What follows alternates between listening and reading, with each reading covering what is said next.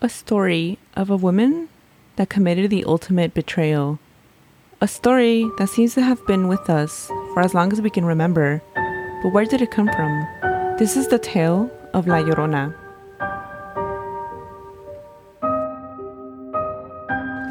Stories, folklore, legends, leyendas, cuentos y más. This is Spooky Tales. Listen, escuchen at your own risk.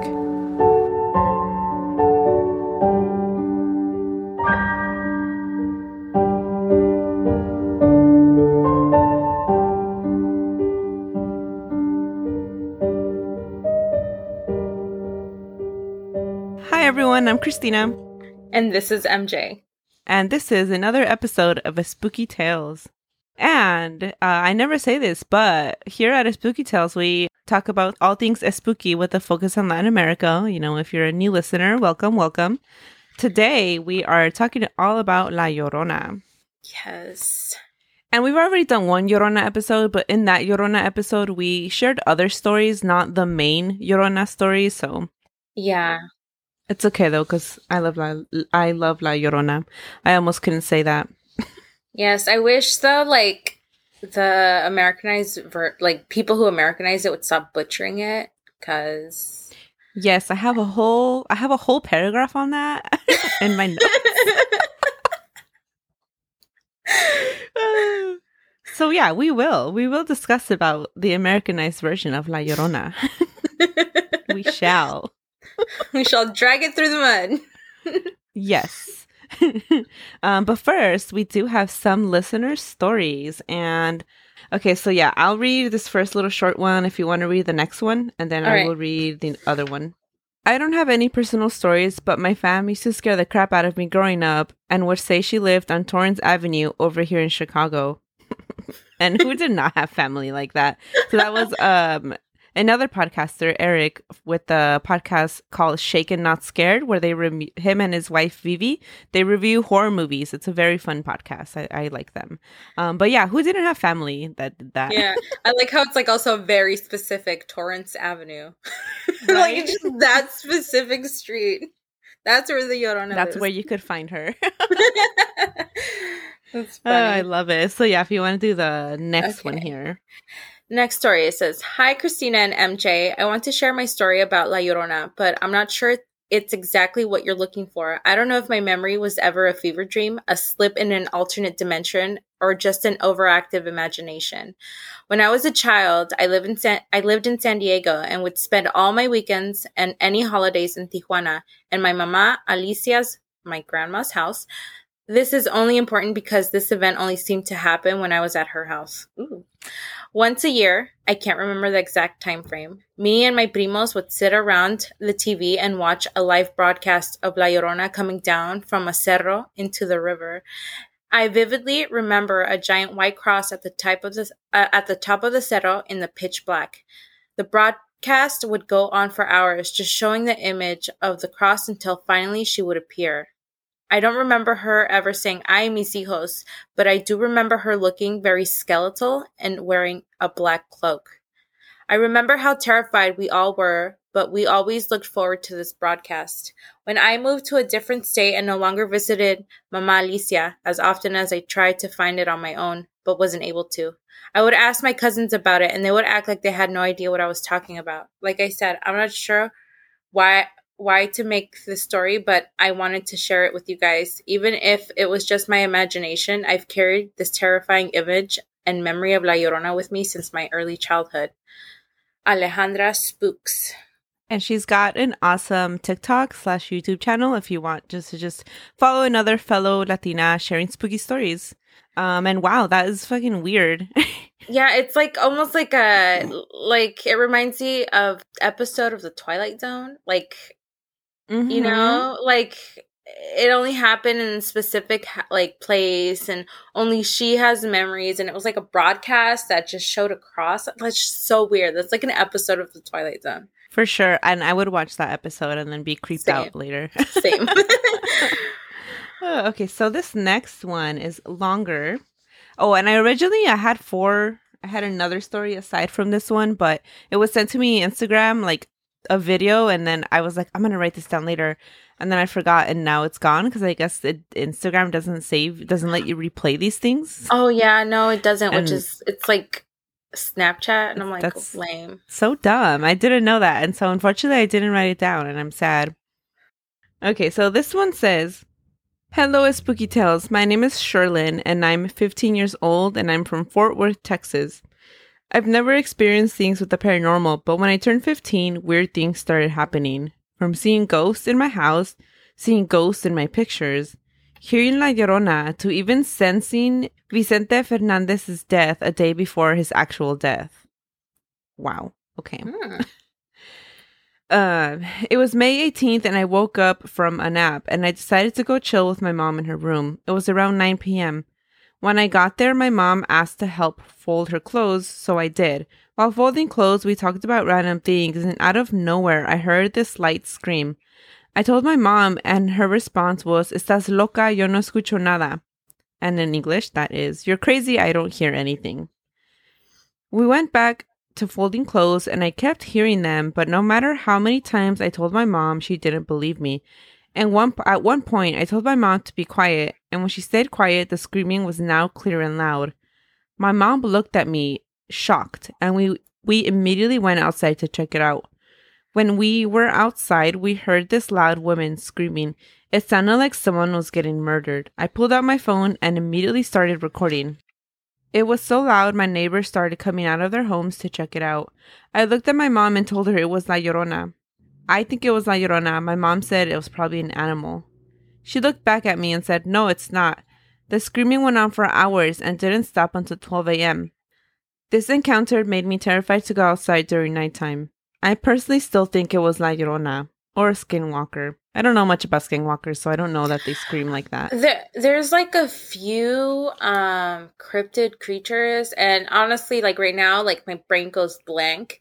But remember that one show I was like obsessively binging over? What was it called? Paranormal Caught on Camera. Well, oh yeah, like they had a very similar thing happen in one of the person's stories, and they actually recorded it.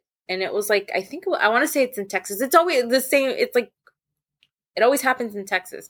But this man, his house is like right on the edge of a forest, or like, I don't, would you call it a forest?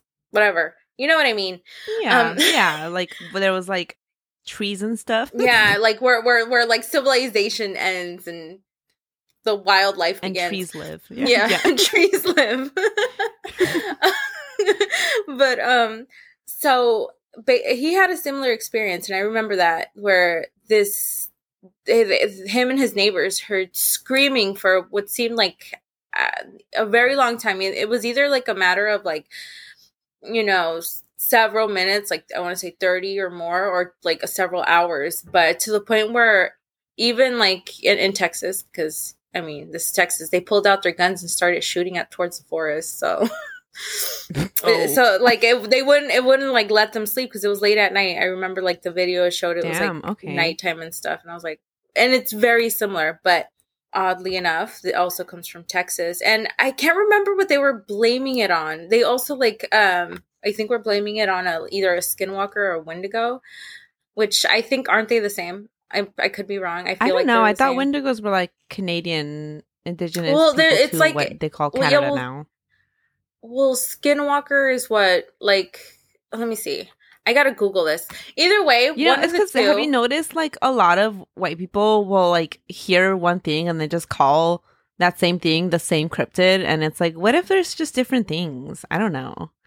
Let me see. I don't know what's the difference between a Wendigo and a skinwalker, but I also hear that they do scream.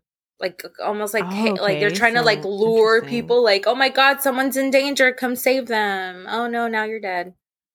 Okay. Like that. And not to get too far away from this story that they sent in, they also sent in audio with this. So I'm going to be playing that. Just lower this a little bit because, it is a scream and I don't want it to scare everyone. Like all of a sudden we're talking and then it's just like, a scream. Mm-hmm.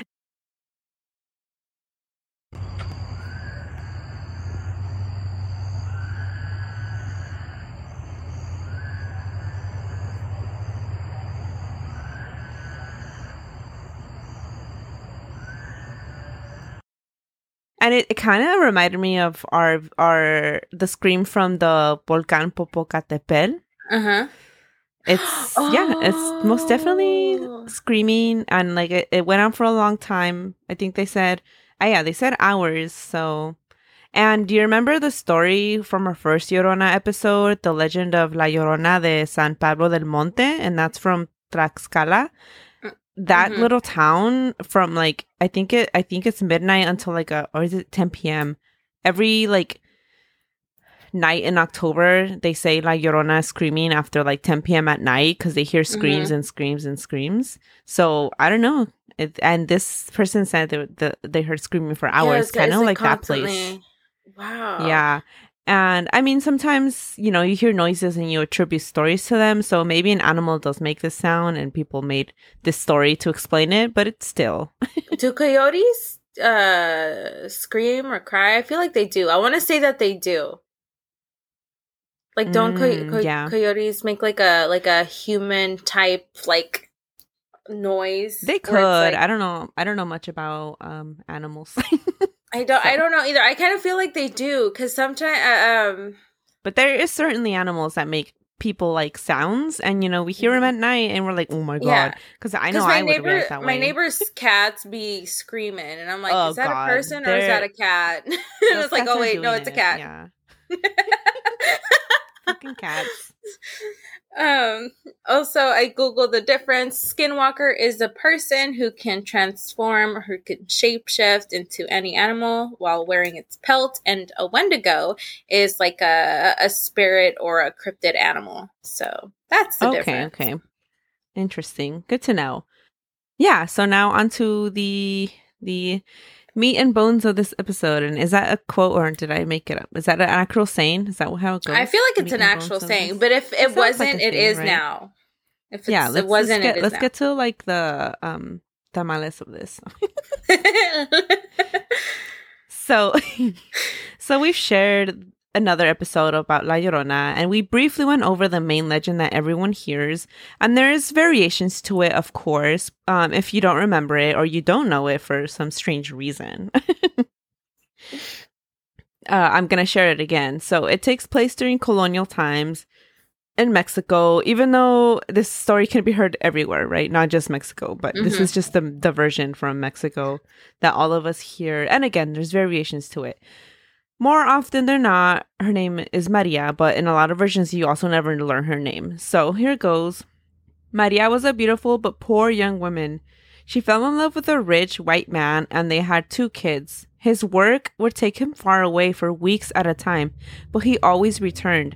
After a few years, the man's returns became more and more infrequent, and then one day, Maria saw him with another younger woman. In a fit of rage, she takes her children and drowns them. Once she realizes what she's done, she drowns herself. When she goes to heaven, she's met by Saint Peter, who tells her you cannot enter until you collect the blood of your slain children. And this essentially curses her for eternity, to wander the land crying for her children and looking for something she can never obtain. Sometimes the versions don't include that last part. That's usually how I've heard it.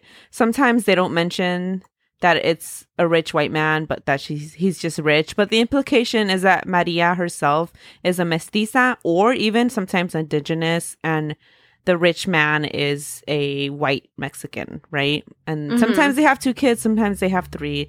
It just depends who's telling you the story and how much they want to scare you. Like my cousin was the one who told us, and he specified 3 kids because we were 3 kids, and he wanted to tell us like Llorona was going to take us.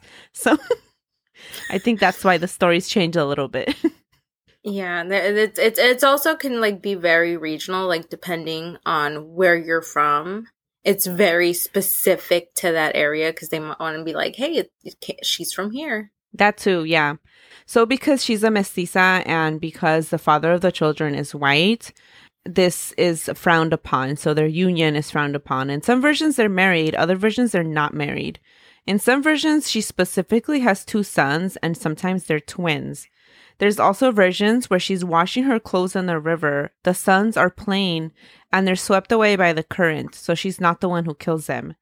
Either way, whatever version you hear, it ends up being that she's a terrible woman, she's a bad mom because either she kills her children or she's not paying attention because she's doing something else and then they lose their life, right?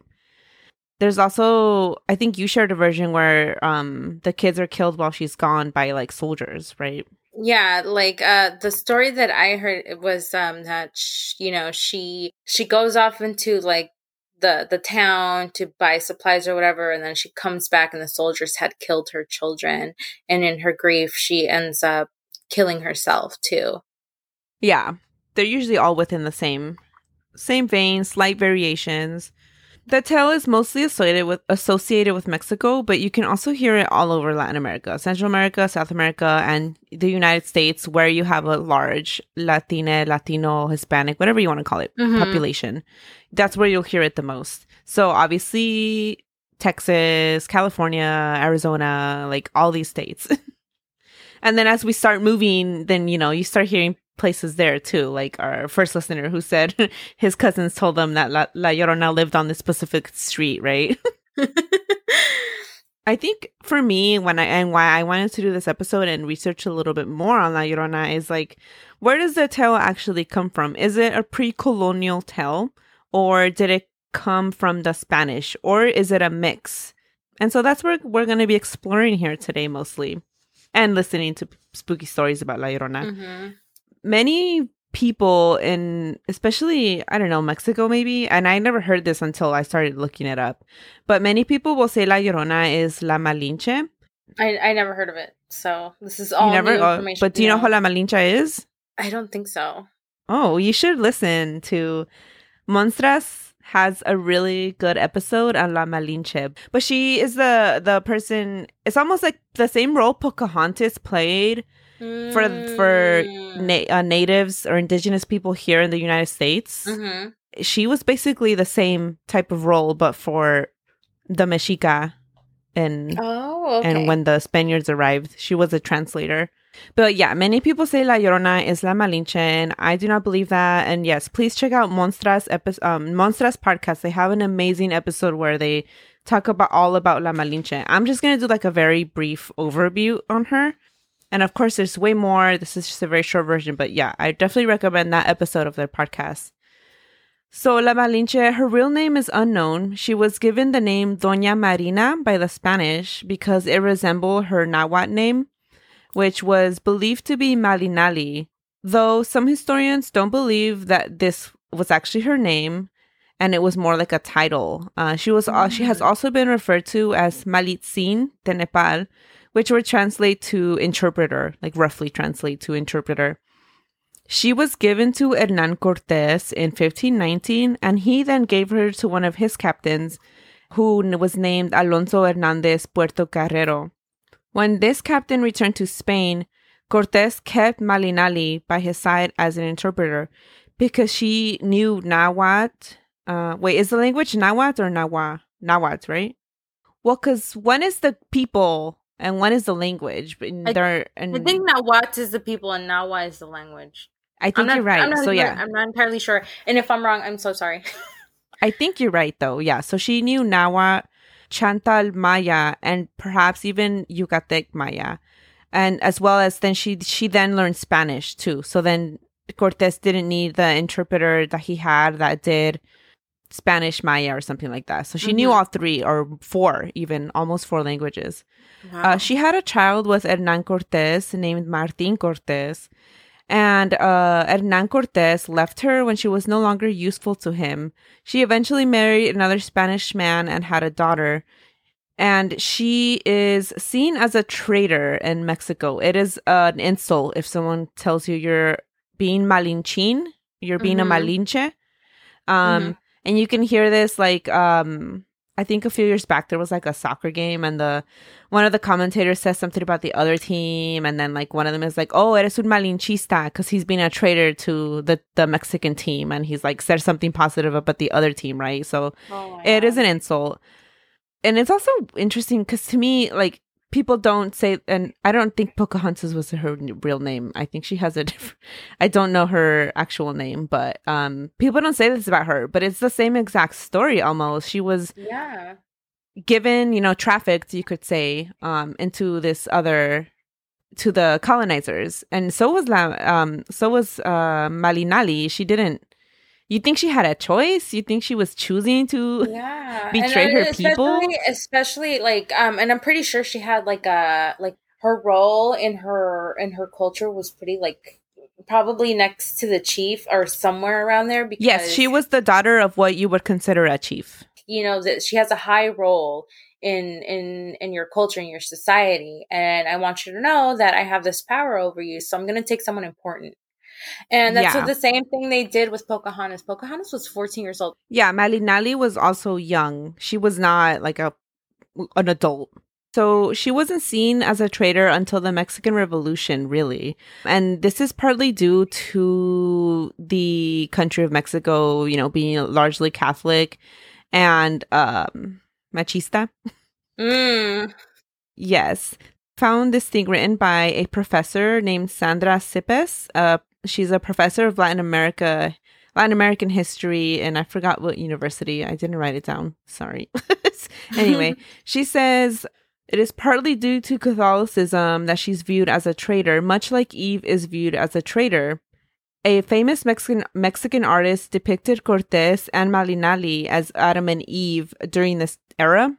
And so that, you know, helped everyone kind of see her as the Eve of the situation. But, and I just said this, but did Malinali really have the ability to say no in her aid to the Spanish? No, of course not. She didn't have a choice. What does this have to do with La Llorona? Well, so she's referred to as Doña Marina. So many relate her to the Maria that we hear in the legend of La Llorona.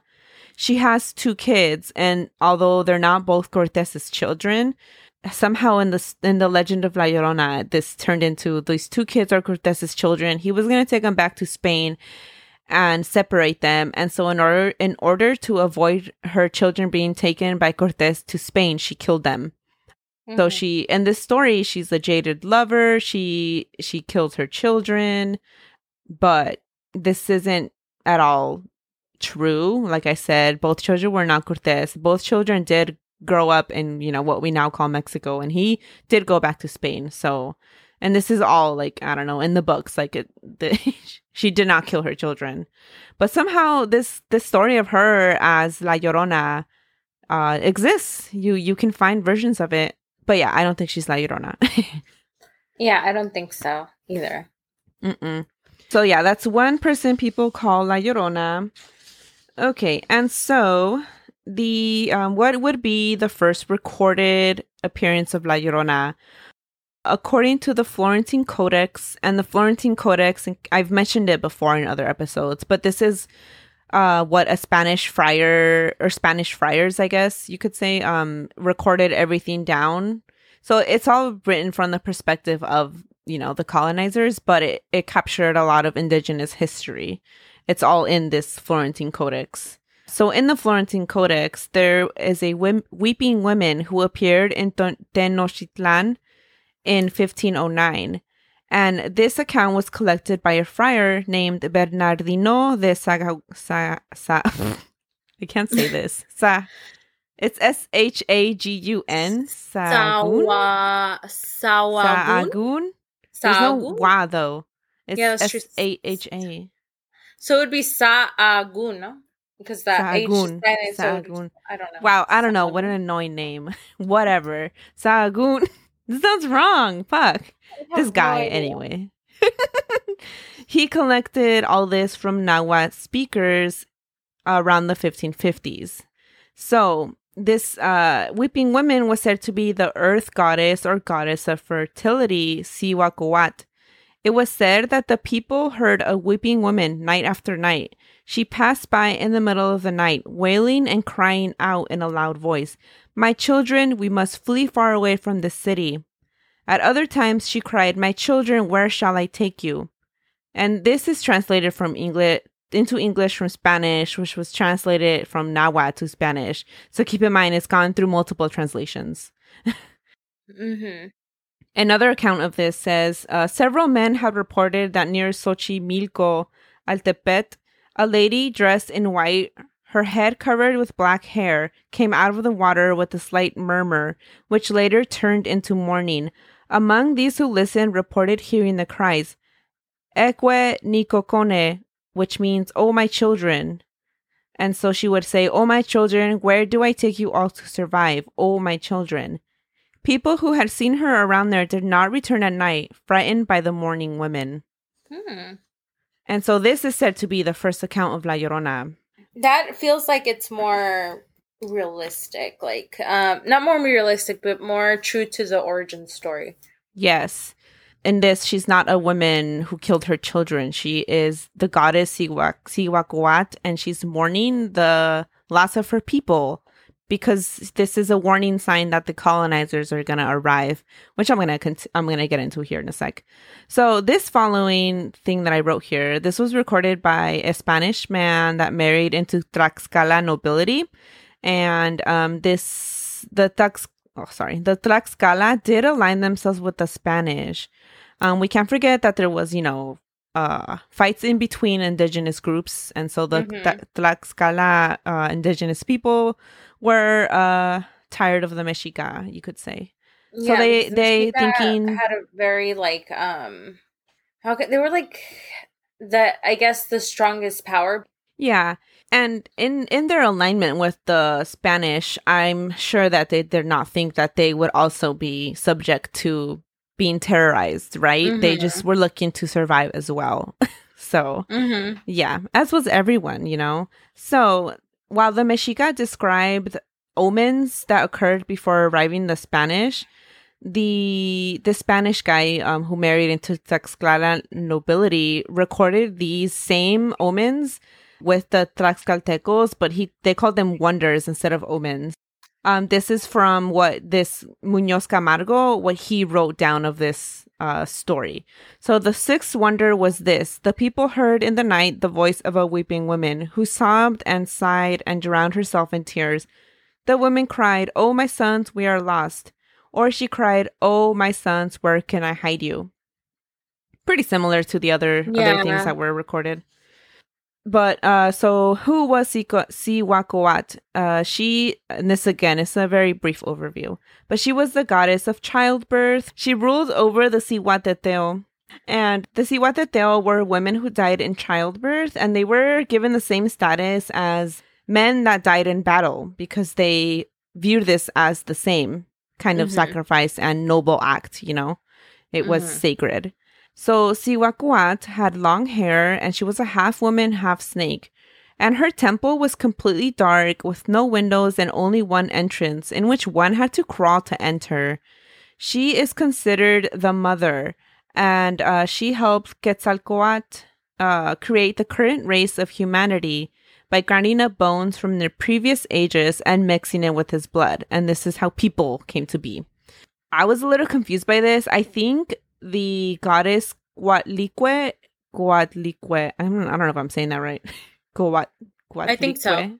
Okay. I'm reading it in Spanish, so I think so. I would just literally be sitting here repeating it for so long. Anyway, these names are hard. Yes, yeah. I believe this is another name from her, but there's other things online that say that they're two separate goddesses. I'm not well versed enough to know this, but I think they're the same. I could be very wrong, though. I don't know for sure. You know what we need one time is to get a legit theologist on here that studies Mexica religion. We need someone of Mexica descent who is who grew up hearing these stories. That's what we need. Yeah, because if I was a cartoon right now, I'd be having little question marks all over my head. Yeah, same. Just imagine them popping over my head. That's me. Yeah. But to this day, where they first recorded seeing Cihuacoatl appear crying for her people, "Oh, my children, oh, my children," La Llorona is said to still be seen there crying. "Oh, my children, oh, my children." So is it La Llorona or is it Cihuacoatl? And this has now kind of blended into modern day stories of La Llorona. but it is still in the same area of Xochimilco. And it's worth noting. And I think next episode, I'm going to share a little more about Cihuacoatl, because I do want to do an episode that's specifically talking about Mexica goddesses and stuff. But there is a very long story about Cihuacoatl also abandoning her son, Mixcoatl, the storm god. So that's just another element that kind of relates her to La Llorona, the whole bad mom thing, Yeah. But yeah, so she's seen in the same area that Cihuacoatl was seen crying. Cihuacoatl abandoned her son. So, is this the origin of La Llorona? Could be. Could be. But you know what? I'm interested if anybody ever goes to this. Where was this region at where they saw her? It's the same area with the Island of the Dolls, Xochimilco. Oh, okay. So if there's anybody who's been to Xochimilco or lives there and listens to our podcast, fingers crossed, I want to hear stories. If y'all ever encountered anything like Llorona-esque or, having to do with this goddess, because I am so curious now. I'm invested. Yes. Before colonization, there were stories of La Llorona in the form of Cihuacoatl, right? Like I just shared. Mm-hmm. Spain, however, did not seem to have tales of La Llorona specifically. Like there was nothing that called her La Llorona. Yeah, they had banshee-type stories and women in white stories, but nothing called her La Llorona specifically. I know they have something similar called the Washerwoman, which that's the only thing that was similar with La Llorona that I found from the last episode, which was that in Spain women in white appear near a river, like washing their clothes, which is very similar to La Llorona. Always near rivers, right? But that's it. Like with the screaming and the crying, that doesn't happen. Though near the rivers, near water, cleaning, washing, that does. But that's where the similarities end, as far as I know. Yeah, and again, nothing calls her La Llorona until way later in time. So I found a blog from the Library of Congress that states the earliest written account of La Llorona in Spain is a poem by the same title, La Llorona. It was written in 1849, and this appears to be the first mention of her in Spain, at least in writing. And that specifically says La Llorona. And I'm going to share the Spanish version, and then I'm also going to share it in English, but I didn't translate this. This is from the same website, the Library of Congress, because trust that I cannot translate. So here's the poem in Spanish, and again, I will read it in English right after. Pálido de terror contar oía, cuando era niño, yo, niño inocente, que dio la muerte un hombre en mi pueblo a su esposa Rosalía. Rosalía, sorry. Anyway. Y desde entonces en la noche umbría oye temblando la asustada gente, tristes quejidos de mujer doliente, quejidos como daba en su agonía. Por algún rato en su lamento cesa, mas luego se desata en largo llanto, y sola por las calles atraviesa, a todos llena de mortal espanto. Y junto al río, en la tiniebla espesa, se ve llorando envuelta con su manto. I love the little rhymes here. I love that. Gente doliente, llanto, manto. I'll stop now. Anyway. I would have never. No. Okay, and here it is in English. What?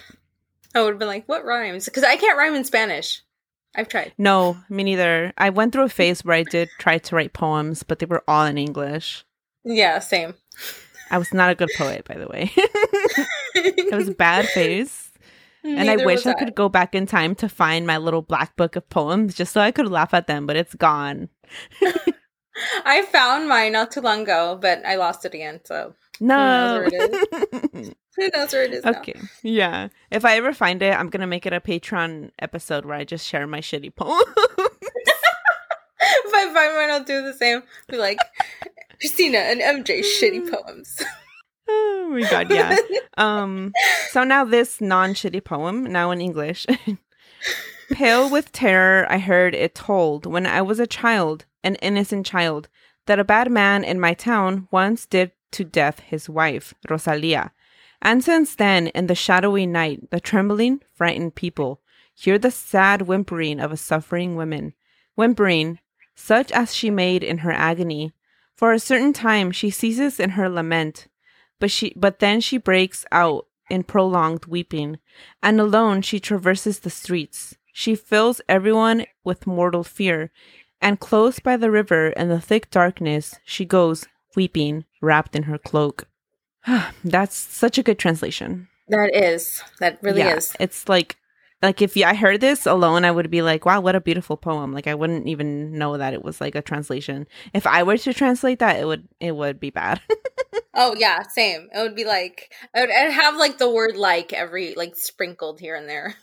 Total like Valley Girl version. Like, she had her cloak. That's terrible. Oh my God.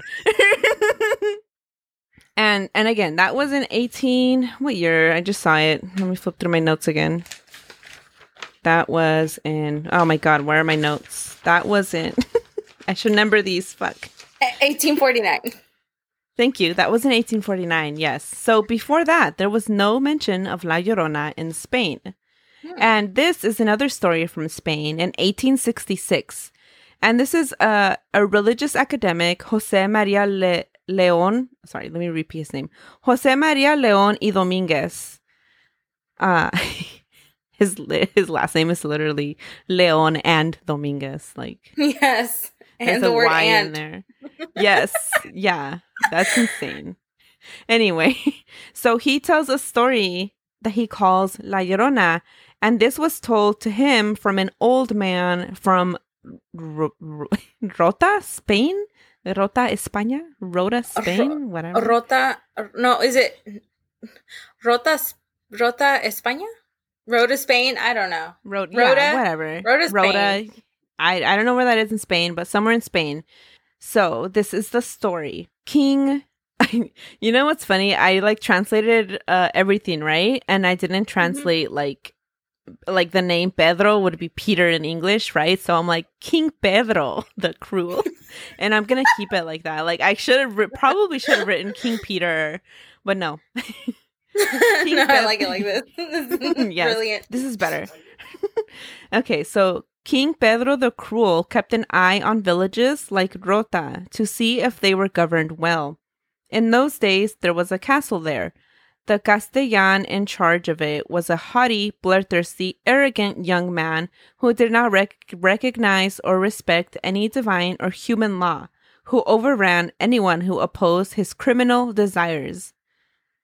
At the time, there was also a fisherman who was a widower, and he lived alone with his young and beautiful daughter, Elvira. Elvira helped her father with the fishing and the nets. And she also enjoyed festival days, when she would go to the plaza and dance. She was so beautiful that she outshone all the other young women, and so she became too prideful. When the mutilated bodies of several children were found, the Castellan was suspected of the crimes, and Elvira's father warned her to keep clear of him, but she decided that if she made the Castellan fall in love with her, that she would be elevated above her peers. One day, the fisherman saved the Castellan's life, and this led to a meeting between the Castellan and Elvira. A week later, there were rumors of a courtship, and a week after that, Elvira disappeared. Her father searched everywhere, eventually realizing she must have gone to the castle, so he went there himself, and he begged the Castellan to let his daughter go. From a high window in a tower, Elvira told her father that she was now the lady of the castle, and that's messed up, and sarcastically added that she traded his poor shack for a rich place. And this is giving me Teresa vibes. I'm sorry. That's not part of the story. I just added that. Elvira is Teresa now. Teresa would, though. Yes. The father ran away in despair, crying that his daughter was the lady of the castle, and the people believed he was mad. The next morning, the townspeople awoke to find a gallows raised in front of the castle, and the Castellan hanging from it. The people believed that King Pedro had discovered the Castellans' crimes and had him hanged. Elvira became the subject of public ridicule and could not bear it. In despair, she threw herself in a well and drowned. From that day on, every night at 12 o'clock, she rose from the well, wandered through the streets, and entered the castle, crying and moaning all the while. And people said that the punishment that heaven had imposed on Elvira here on earth for her pride was to mourn the death of the Castellan, leaving the well of La Llorona every night. Which I had never heard before, and I was like, wow, that's a cool story. The well of La Llorona. Either. It would be a well. But then she says, while she's welling, entre ser y no ser yo soy. That's what she says. Yes. That's what they hear. Like when she comes leaves out the well, and every night she says, entre ser o no ser, yo soy. Oh my God. But this king mentioned in the stories reigned in the 1300s. King Pedro, he was a real king. And the European, I think I said European. Sorry. The European lady in white stories also date back to the same time period. So there's a chance that the tale of Elvira and El Pozo, the well, of La Llorona made it to Mexico and merged with the tales of the goddess Cihuacoatl crying for her children. It's a chance that these two stories kind of merged too, It could have been, yeah. This also wouldn't be the first time that the Spanish take indigenous tales, twist them into Christian values to teach societal rules and expectations. But that's between this... Yeah, that's what they do. Between this story of El Pozo de la Llorona, the stories of Cihuacoatl, the current stories of La Llorona, water, always near water, right? I truly believe that the tale of La Llorona existed in pre-colonial times in the form of Cihuacoatl, and then the Spanish arrived and maybe changed it to be what it is now. As per usual. Yes, I think it's a mix of both, kind of like, people now. True. But yeah, I really wanted to do this episode so I could find where the story comes from. And that's my conclusion of where the story of La Llorona comes from. But I also did another little tidbit here. That I titled La Llorona and True Crime. Ooh. I also should have added a trigger warning to the beginning of this, but I will add it after because obviously this is all talking about children's deaths and murder. Murder. Because of the story, of the story of La Llorona. But, so there's a case from 1986 in Texas in which a woman named Juana Leija attempted to drown her 7 children. 5 children survived. She was in an extremely abusive relationship, and then all her family and friends were in Mexico. She had tried to escape the relationship various times, and when she did this, attempting to drown her children, and 2 died in the process. It was supposed to be an attempt to escape the relationship. However, somehow they ended up at the lake. I don't know. But she says she had been hearing voices for days before. And when they all left in the van, she had asked her husband for permission for them to go on a picnic. So that's what the kids thought they were doing. Juana says she didn't plan this at all. She was not in the right mind when she did this. And when interviewed by the police on why she did this, she said because she is La Llorona, which is just, something... tying this to La Llorona. But I mean, her kids were so close in age. They were ranging from 1-year-old to 9-year-old. And so they're almost all a year apart. So if there was mental illness involved and untreated postpartum depression, it can lead to psychotic breaks. And this isn't to, demonize mental health and crimes and murder, right? But so many women, especially Latin American women, mental health needs, they go untreated. And postpartum depression, it truly can lead you to doing terrible things that you don't even realize you're doing, right? Yeah. So I do believe her when she says she didn't plan to kill her children. She has received help. She didn't serve a long prison term because they what's it called? It was like a plea of insanity, you know? So she didn't receive a lot of jail time. She did go to receive mental health treatment. She's still in contact with some of the surviving children, not all of them. But this story, especially when she said she did it because she was La Llorona, kind of fueled Llorona stories in Texas. And also, I don't know if you've heard of you might have heard of this case, but the case of Andrea Yates. No. Okay, also in Texas, also murdered her children during a psychotic break. Yeah, and just, you know, these are two cases that kind of people relate to La Llorona, and they both happen in Texas, where you hear a lot about La Llorona, too. Yeah, but, like, Texas, I feel, is, like, it still wants to be Mexico, let's be real. It's like... Right. You don't want to call us Mexico, but all our cryptids and shit are here. Right, yeah. Because they have everything. They have La Llorona, ¿cómo se dice? Lechuzas, what else? Cadejos. They have everything. Probably duendes, too. Texas literally has everything.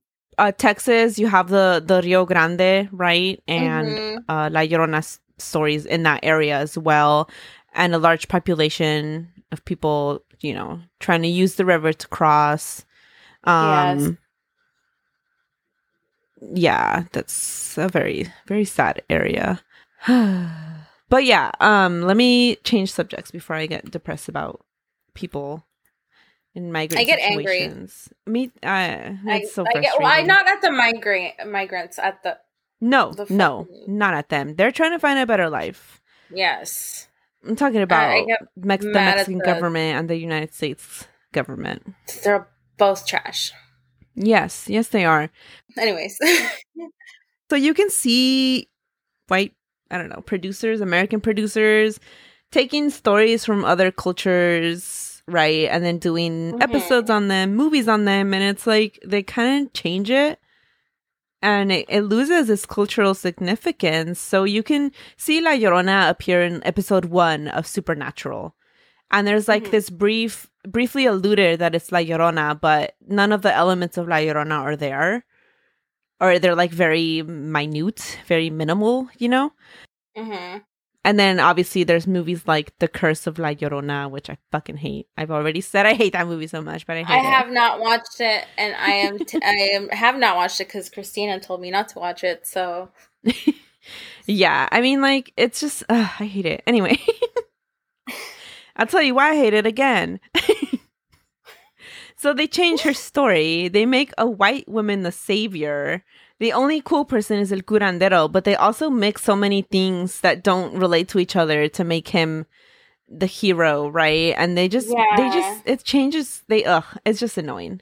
And then from what I read too, that they added a lot of Brazilian folklore, which is, you know, not to like shade Brazilian folklore, but like if you're gonna do a story on La Llorona, it's very specific to like Mesoamerica. And then she's not even a ghost, really. She's more like a monster in the movie. But the worst thing of all is that spoilers if you haven't seen it, but like who gives a shit about this movie anyway. So there's a white social worker with a white family, right? And then she's checking on a Mexican woman and her children, and they take the kids away from this Mexican woman, when in reality in the movie she is protecting her children from La Llorona, right? So she has them in a closet to try and hide them from La Llorona, and she just needs a few more hours and then La Llorona's gonna leave her children alone, is what they do in this movie. But because the social workers come and take her kids, La Llorona then goes and finds the kids and kills them.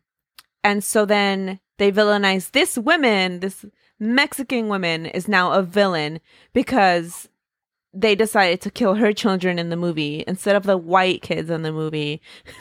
and then they villainize this Mexican woman because she then wants to get revenge. And so she goes and she tries to, I don't know if she tries to shoot the social worker. So something like that happens. How was the So social worker not charged for the deaths of those two kids? Wait, because they were brown? because they don't believe and they don't believe her when she says she's protecting them, right? They believe that she's Mm-hmm. abusing them. And so I'm like, how are you going to take in this tale that is basically Mexican, Latin American, right? How are you going to Mm-hmm. make this women evil and then make the white women the savior? Like, I F this always make movie. the.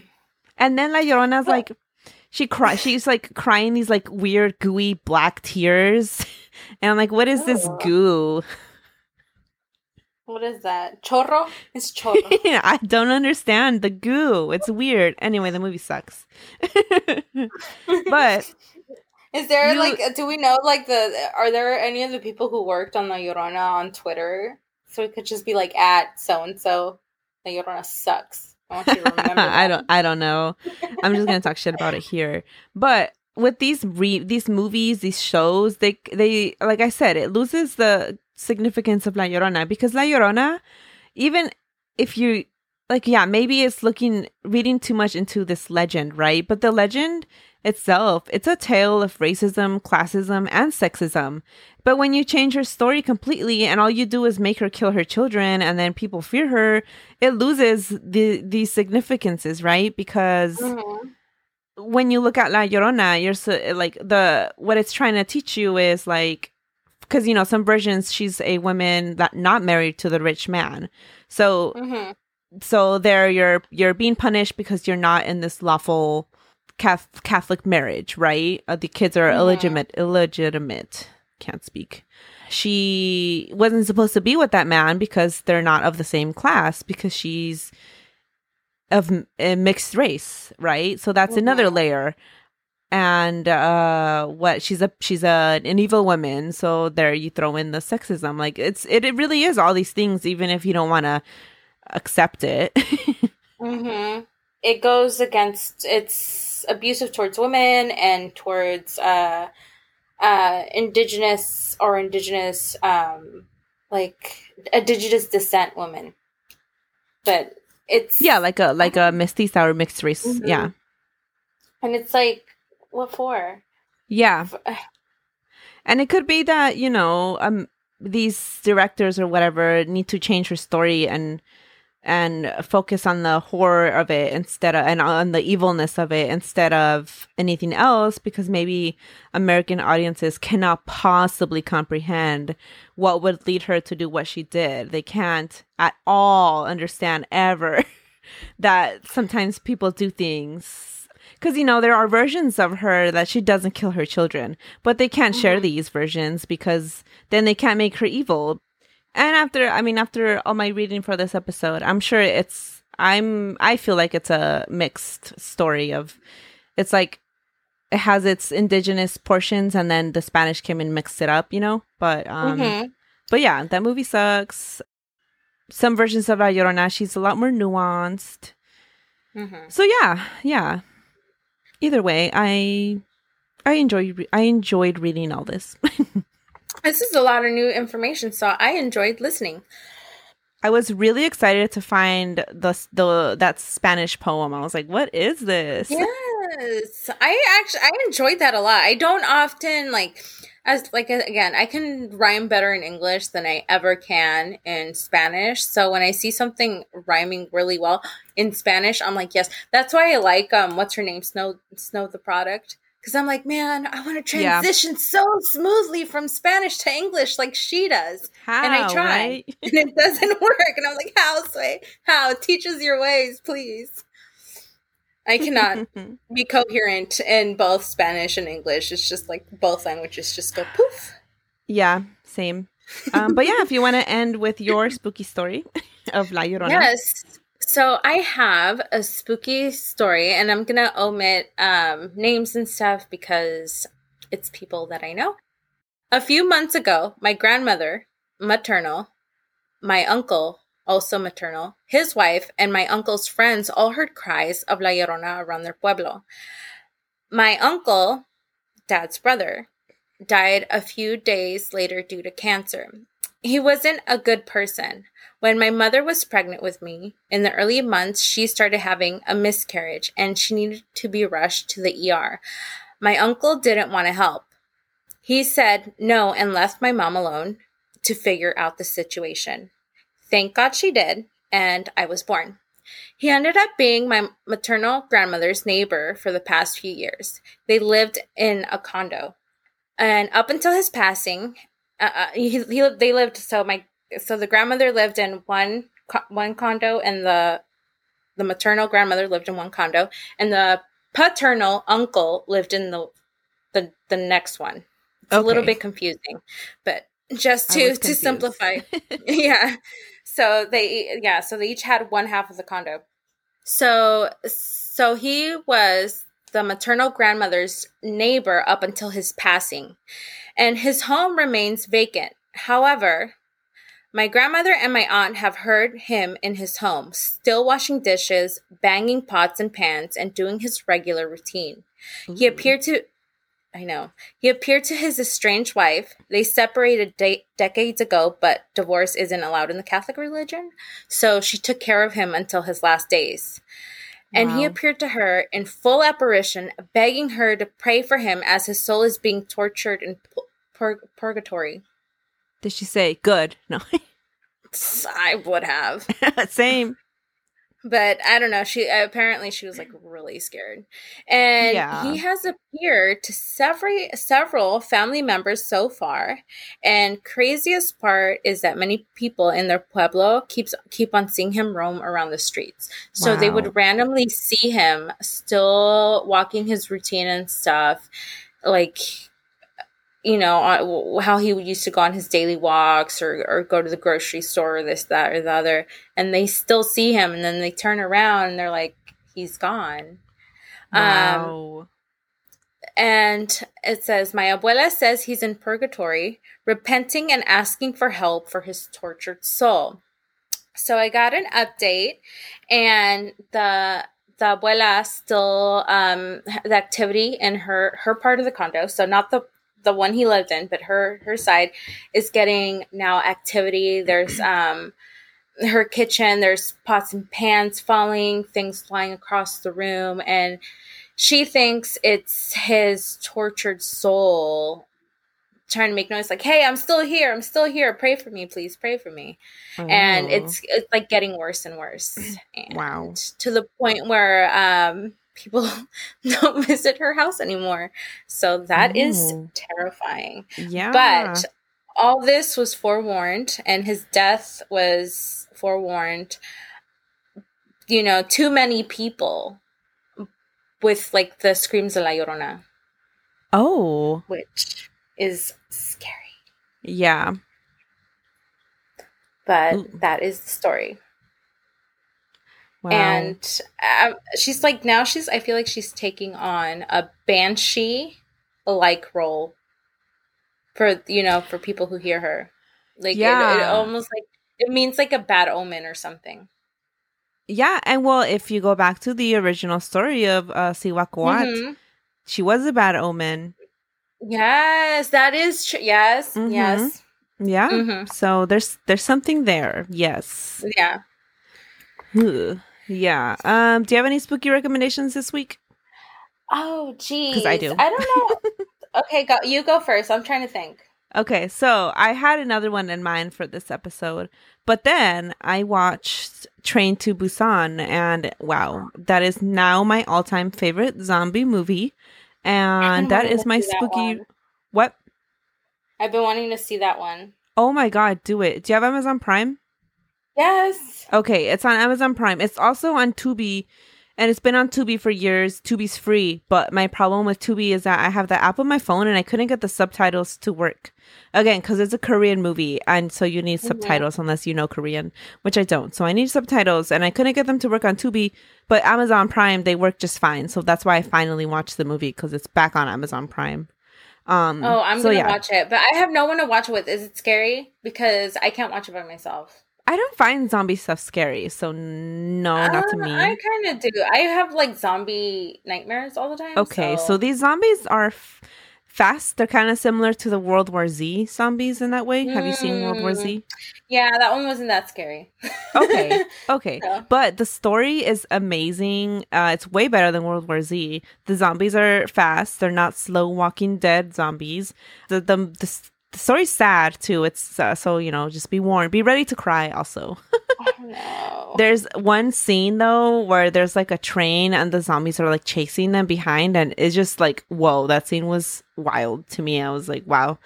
An amazing movie. It's my new favorite movie. So yeah, that's my spooky recommendation.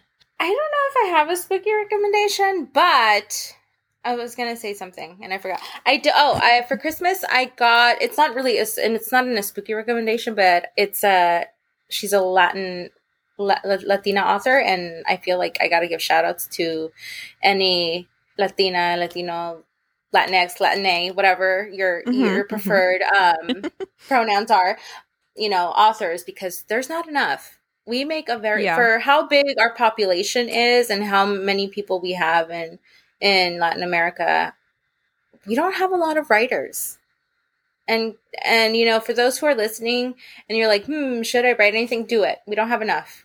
So I got for Christmas, I Am Not Your Perfect Mexican Daughter by Erika L. Sanchez. And I just started reading it, and I didn't even know what it was about. It was just on my my wish list, and I got it for a surprise for Christmas. And it's totally different than what I thought it was about. I was like, oh my god, it's like true crime. It's good. I'm trying to remember. I don't think I've read it.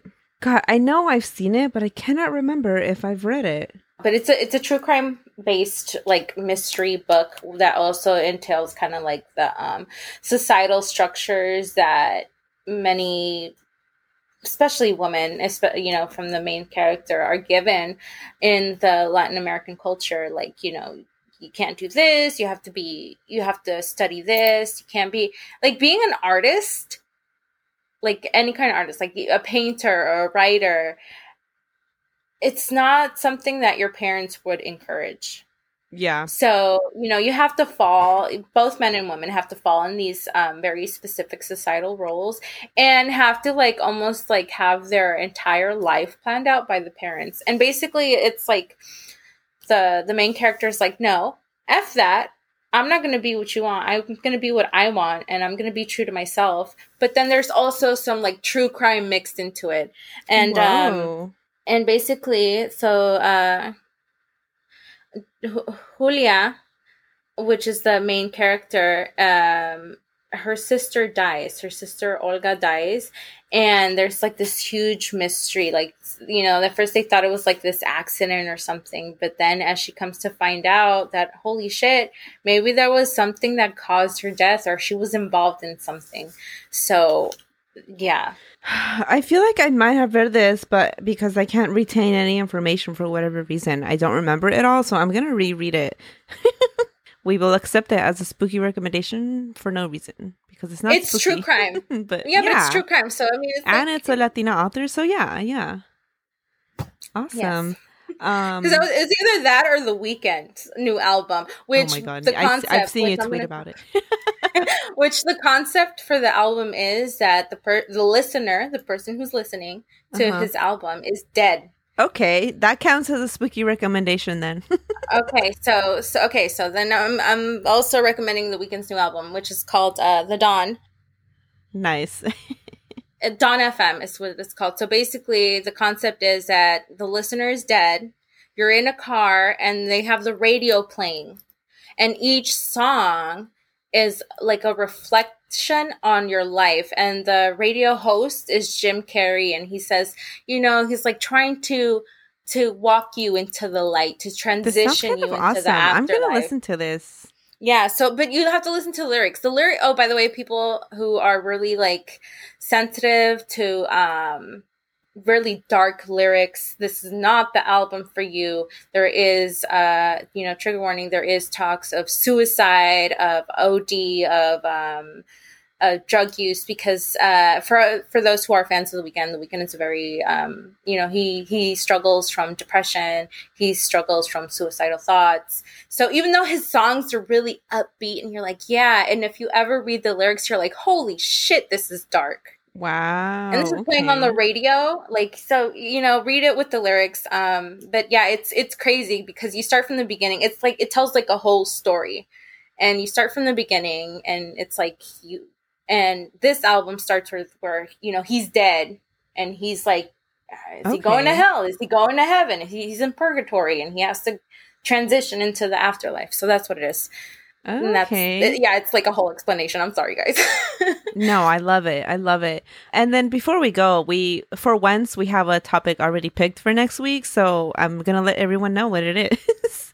We're going to be sharing creation stories from different indigenous to the Mesoamericas. Yes. So I'm going to say Latin America because I don't think mine counts as Central America. Mine is more South America. Oh, that's true. That's true. Okay, it's Latin America then. Yes.